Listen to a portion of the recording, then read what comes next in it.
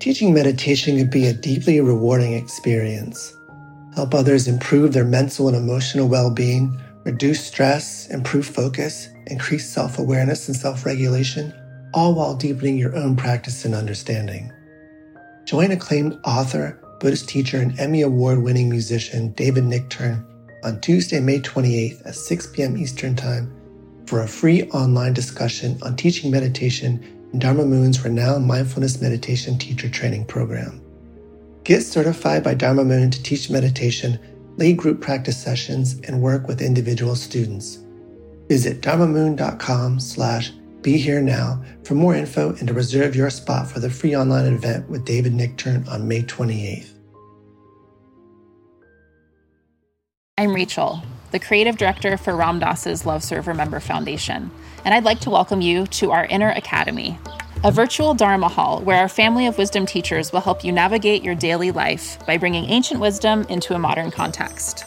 With over 200 hours of audio and video teachings, meditations, and practices from teachers like Ram Dass, Krishna Das, Sharon Salzberg, Jack Kornfield, Roshi Joan Halifax, Joseph Goldstein, and many more, the Inner Academy is your core resource for finding balance, presence, and navigating the ups and downs of your daily life. The Inner Academy has guidance for every step of your journey. Choose from an annual or monthly membership and gain access to past and future courses, retreat replays, virtual community, and much more. If you've been familiar with Love Serve Remember Foundation for a while, you'll know that most of our offerings are given freely or on a sliding scale basis. So when you subscribe to the Inner Academy, you're paying it forward and bolstering our ability to continue creating accessible offerings for all in the future, as Ram Dass wished for us to do. Be here now and start your journey with Ram Dass's Inner Academy today. For more, visit ramdass.org/Inner Academy. Worried about letting someone else pick out the perfect avocado for your perfect impress them on the third date guacamole?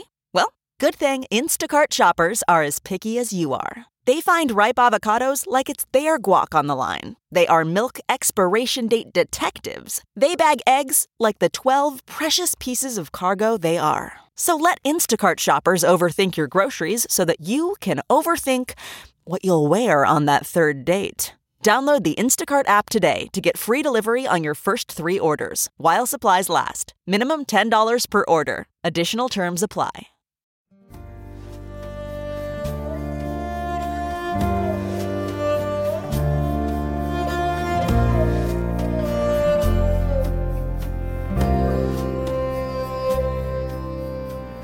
Welcome to the Krishna Das Pilgrim Heart Hour.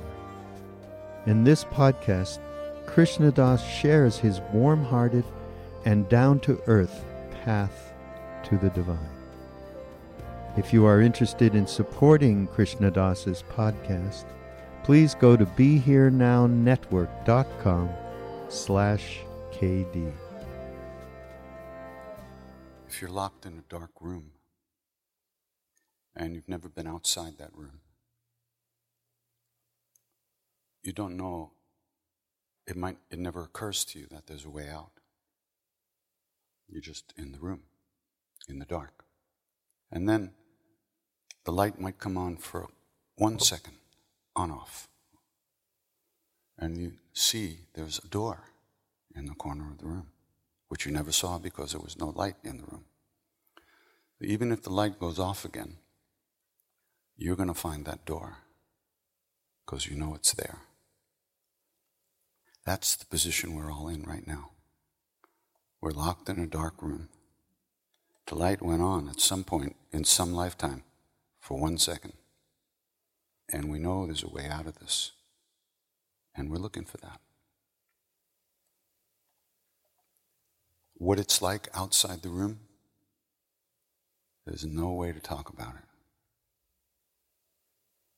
No matter how many books you read, or no matter how many books might have been written outside that room, they don't make any sense to us at all.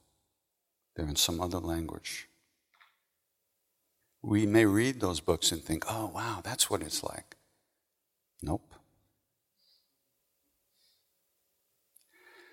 You can't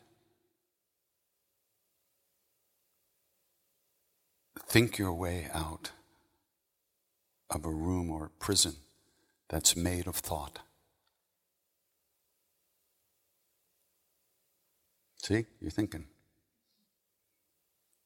You can't think your way out of this prison of thought. We're thinking all the time. Emotions come and go all the time. We don't know what it's like without that. It seems natural to us, and it is. That's who we are. The only way to affect some kind of switch or change on the whole situation is through practice. Some spiritual practice. A spiritual practice is a practice that you do for no good reason. You don't do it to get fame, to get food, to get money, to get a partner, to get a good car, get more hair, less hair, bigger body, shorter body, taller body. You don't do it for any reason like that. It's because if you have some motive for doing a practice, there's no way you can let go of the thoughts. You'll always be thinking, this is going to get me what I want. So, there's nothing wrong with the things we want. Nothing. But when you want to be free more than you want the things you want,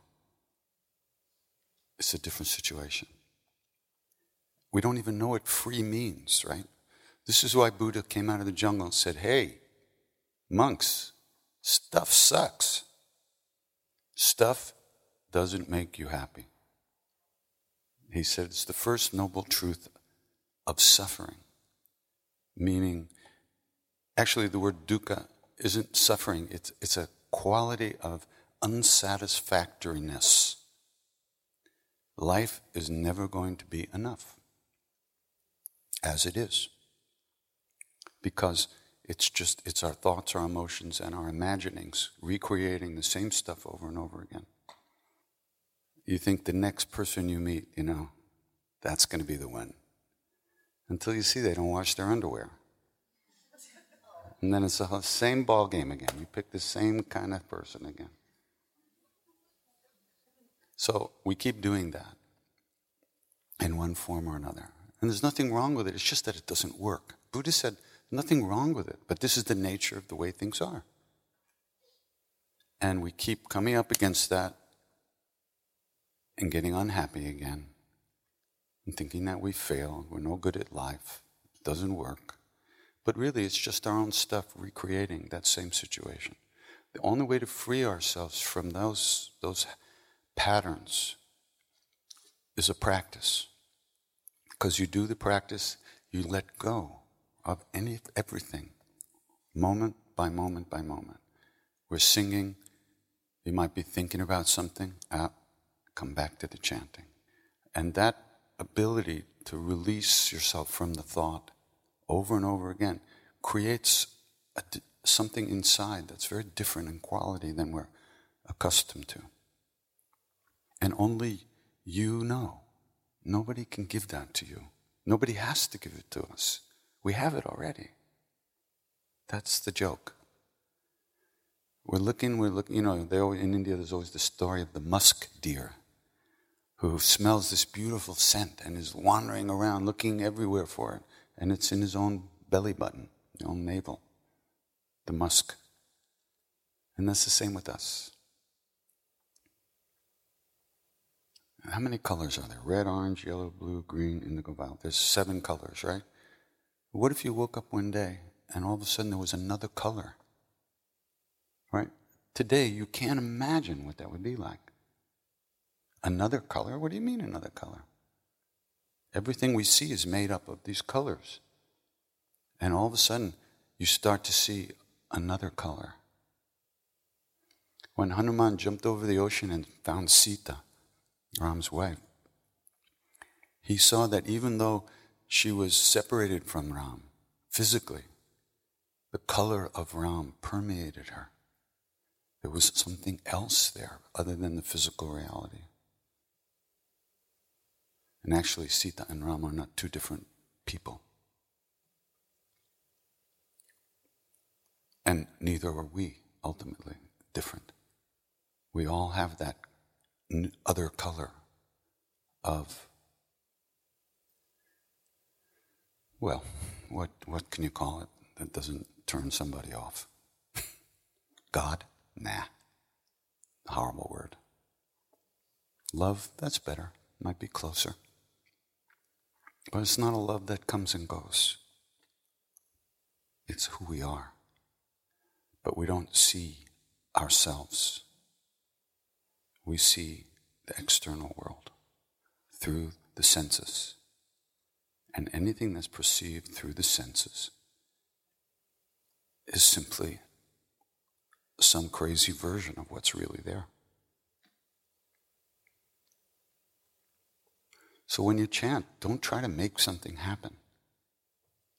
Okay? Just do it. When you notice you're thinking or imagining or fantasizing or moping or whatever we do in our heads, just come back to the chanting. That's all you have to do. It's too easy. It's just too simple for us. We're too complicated.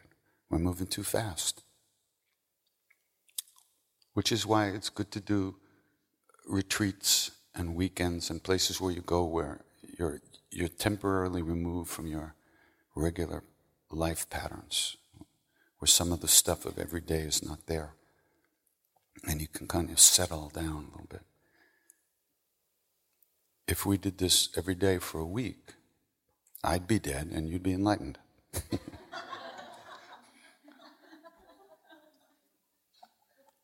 Now, if we did this every day for a week, more and more of our daily clinging would release, would relax, and we would be sitting more deeply in ourselves. And, lights don't go off and sirens don't sound, and, you just feel better. Which reminds me of a story, which really happened, the story of Buddha. And this story is in a book called Going on Being by a friend of mine. He's a Buddhist psychiatrist named Mark Epstein in New York. And it's a really incredible, extraordinary, simple, but ultimately amazing story.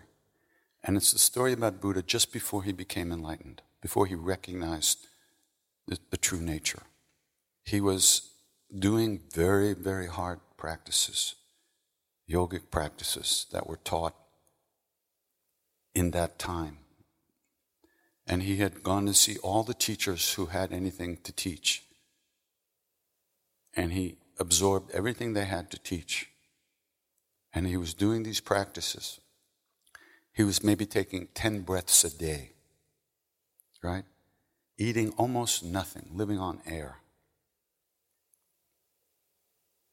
And it says in the sutras that you could almost see the light through his body. You could see his bones. He was emaciated, and he was doing this hard tapasya because this is what was taught would get you where you wanted to go. But he was in a karmic situation where for millions of lifetimes he had done severe and extraordinary practices and practiced compassion and giving and caring and kindness for millions of lifetimes. So he had a capacity that was deeper than these practices could take him. These practices took him into states of mind which were extraordinary, far beyond anything we can imagine. But ultimately, those states of mind were temporary. And Buddha didn't want anything that was temporary. He wanted the real thing.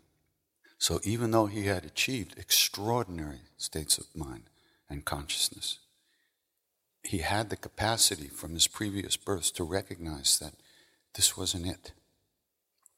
So he was in great despair because he couldn't do any more. nor was there any other teaching available at the time on the planet. He was almost starved to death. When he knelt down to take a crap, he fell over and he couldn't get up.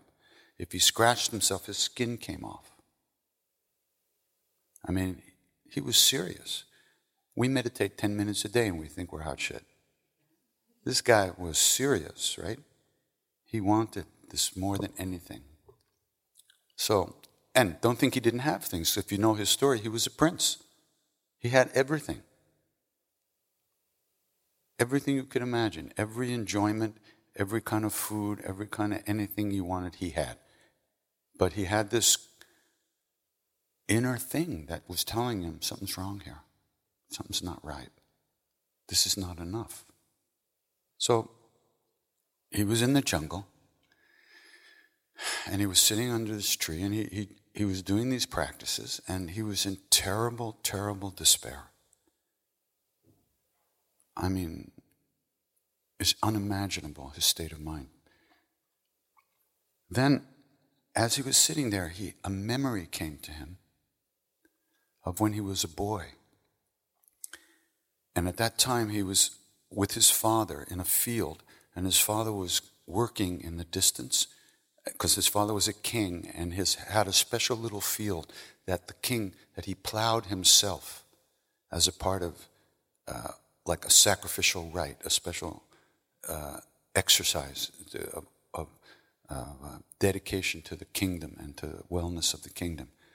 So the young boy Gautama was sitting under this tree, watching his father plow the field in the distance. And as he was sitting there at ease, he entered a very deep state, a state of extraordinary simple happiness. A feeling of well-being came over him, or actually he entered into this feeling of well-being. Very deep, just naturally, without any effort. And then things happened and it passed and then his life went on. So while he was now, many years later, sitting under this tree doing these really hard practices and suffering terribly, the memory of that moment came back to him. And he began to feel joy. And he got scared. Because joy wasn't in the program. Simple happiness, not this kind of joy. Just simple feeling of okayness, okay? Which is what we're completely cut off from. So we don't even know what we're talking about here. So this feeling of okayness and all rightness and simple well-being came over him. He remembered that and he got scared. So being a Buddha to be, he looked at that feeling of being scared and he found out that this feeling had no cause. It wasn't caused by anything. In other words, you look at a pretty painting and you get pleasure, right? So that painting, seeing that painting is the cause of pleasure. You eat some nice food, it tastes good, gives you pleasure. You step on a tack, it gives you pain. So those are causes of things, causes and effects. He went into this feeling and he saw this feeling had no cause. It just is.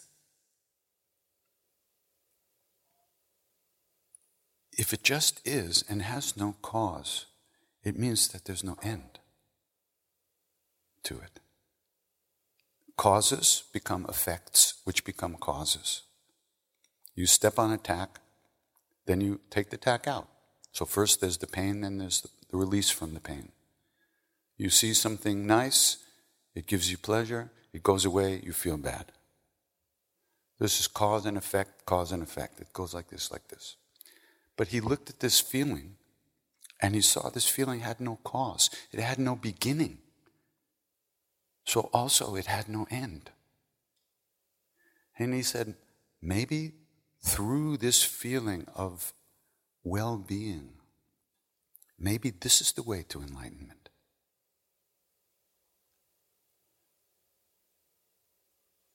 And then he said, maybe I should eat something. And then a woman walks by with some kheer or dahi or something like that, and he puts his hands out like this, and he eats something. And he had 5 disciples who were sitting there watching him do these practices, waiting for him to become enlightened so they could get some. And they saw him eat, and they said, oh, this guy has left the path, let's get out of here. And they left. But Buddha, having realized the direction that he had to go in, he realized he needed to keep his body strong. Without a body, you can't get enlightened. You can't do anything. You can't even watch TV without a body. It's very difficult. I've tried it. So, he said, maybe this is the way to enlightenment, through this feeling of okayness, of well-being, which he found inside of himself. So then he wandered up further into the jungle and sat down under a tree, which is now called the Bodhi tree. It's in a place called Bodh Gaya in India. And he sat down and he said, this is it. I am not getting up until this is finished. And then ultimately he recognized his true nature and recognized his enlightenment. So the problem is, the situation is that being born in the West into this kind of a culture and into this world at this time, most of us are completely cut off from this feeling of well-being, which is a natural feeling. Natural, it means it's who we are. So we live, we die, we do all kinds of stuff, and we're doing everything except looking at ourselves and finding this place of well-being within us, which is all we have to do, which is what every true spiritual practice is moving us towards. And it's kind of important to keep that in mind. Because if you keep forgetting that, then we keep doing stuff for the wrong reasons. Now, when I say wrong reasons, I just mean reasons that aren't ultimately going to bring true happiness. Like going to yoga, asana practice to get the best butt in London. You know, you might get the best butt in London, but that's not going to make you ultimately happy. But if you recognize why you're doing practice in the first place, then it moves you move more easily in the right direction. And you can't understand that direction. We can't know what that's going to feel like until we feel it. And we can't feel it until we break the obsessive, compulsive attachment to every thought and feeling that we have. Because that's just screwing us up all the time. And the only way to do that is through practice. Locked in a dark room, we can't imagine what it is outside. Seeing 7 colors, we can't imagine what it would be like to wake up one morning and see 8 colors. Because everything we see is made of 7 colors.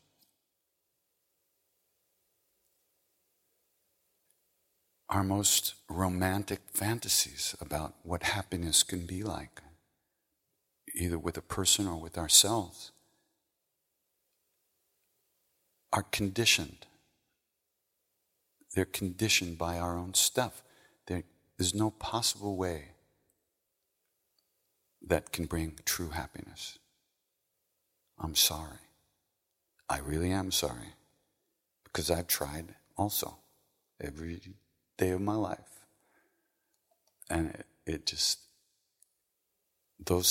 that bill of goods we've been sold doesn't work. And the only way to find it is to do practice. That's the good news, even though it sounds pretty horrible.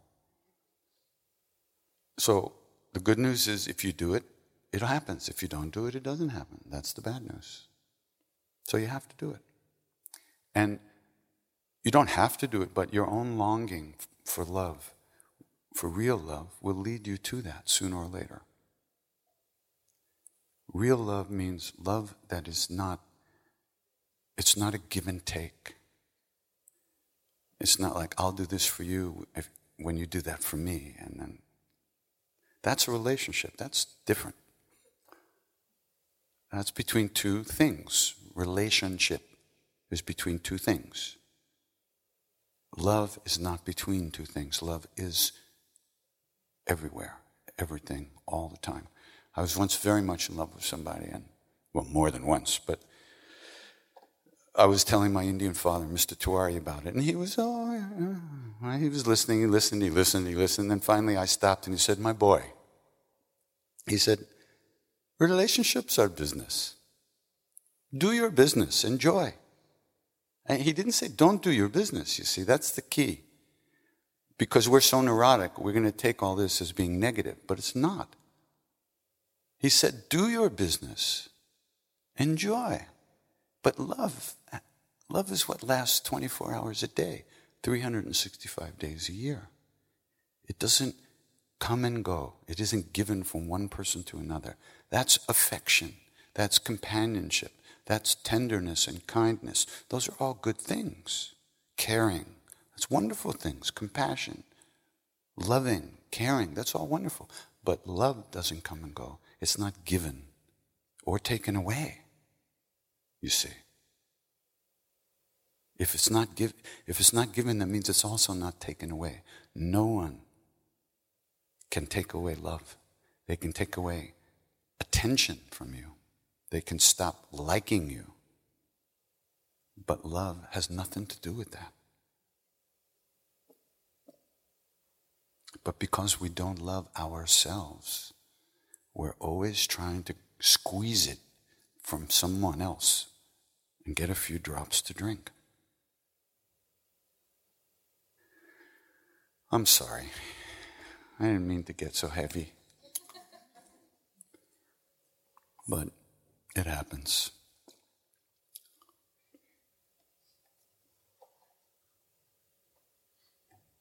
It's all going to be all right. Believe me. Sooner or later.